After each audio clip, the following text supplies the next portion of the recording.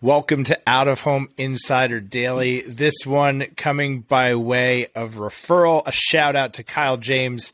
Kyle and I have been at one screen since back in the day, as the kids say. And Kyle sent this article over and said, "Hey, see if you think there's something there."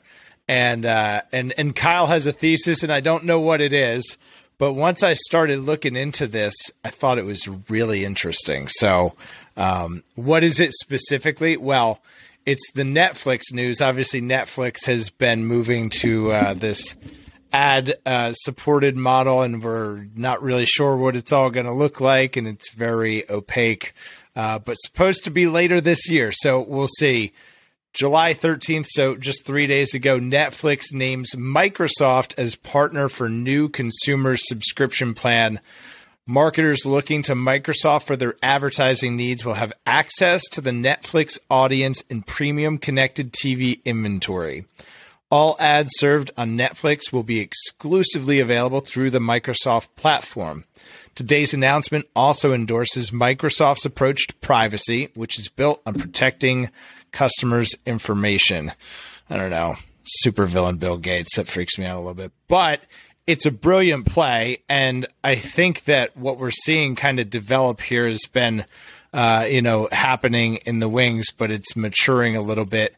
And that's the consolidation and vertical integration of premium inventory.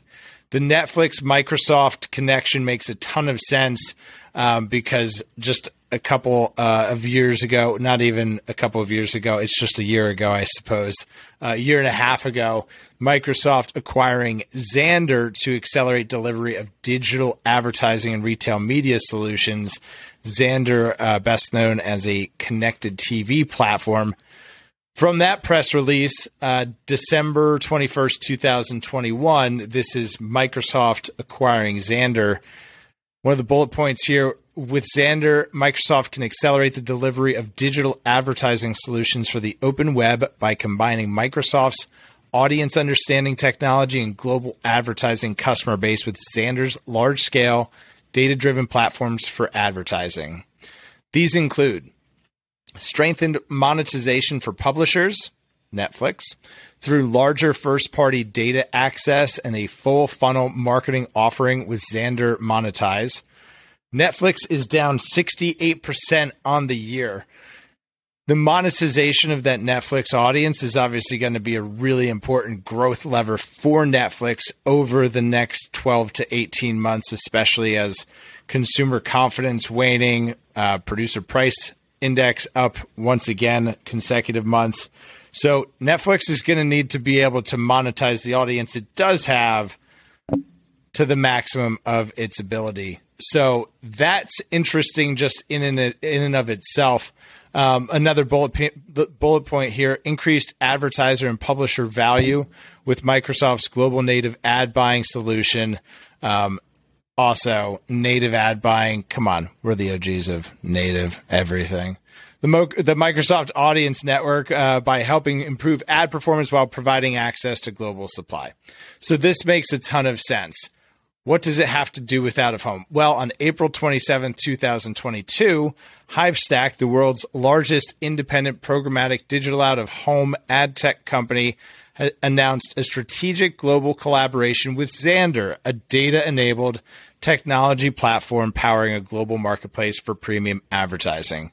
You see it now. We've got a digital SSP, DSP Hivestack. We've got Xandr. We've got Netflix. That's a full funnel Netflix marketing option that you're going to have available probably not too distant future. What's interesting about that is that DIRECTV and Yahoo obviously rolling out their full funnel DSP. DIRECTV and Yahoo just recently inking a deal. June 20th, 2022, DIRECTV taps Yahoo Unified Ad Tech to unlock advanced TV opportunities. Yahoo's omni-channel DSP gives advertisers access to powerful, qualified data sets and reaches consumers across all channels, including mobile, desktop, video, native, addressable TV, CTV, digital out of home, and audio. DIRECTV advertising inventory will be available in the Yahoo DSP for Q4 2022 campaign. So you see all of the timing kind of aligning. It's that consolidation of premium inventory, which is very reminiscent of DoubleClick triggering Google's very rapid growth over the last 12, 13 years or so. So a lot of interesting pieces on the table right now that are moving around. Verizon, obviously, they have their full funnel digital out-of-home ad suite, connecting it down very deterministically.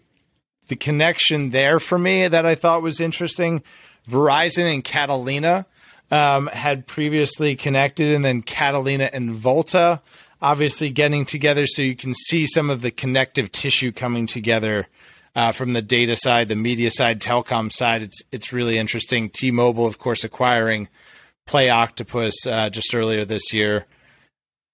So then over to Twitter, Scott Brinker, who, if you don't know Scott, he's the VP of Platform Ecosystem at HubSpot. He's Chief MarTech on Twitter.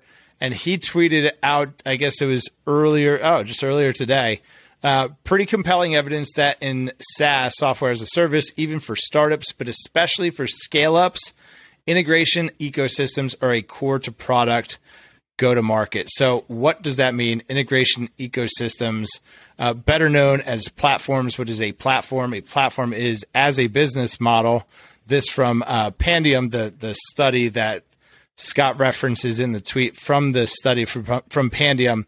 As a business model, a platform model refers to a business that is creating value by enabling exchange between groups, usually defined as consumers and producers. Like Amazon e-commerce, the vast majority of SaaS companies who become platforms continue to sell their core products to customers, the consumers, while also facilitating tech partners, producers, to provide customers with apps and extensions, as well as agency and solution partners providing customers with services. All this to say there are a lot of pieces coming together. With all of those pieces coming together, additional fragmentation. So ultimately, the opportunity to create the platform that connects the entire ecosystem becomes even greater. And that's what we're trying to do at One Screen. So a lot of exciting tech that we're going to be bringing online here in the next couple of months. I thought that all of this stuff kind of laid out like one of those cork boards in an episode of The Wire, and hopefully you found it at least entertaining. But I think that there's something there, definitely something to pay attention to as a consolidation continues to take place. That's it for today. We'll maybe be back tomorrow, but if not, definitely Monday. And until next time, we'll see you.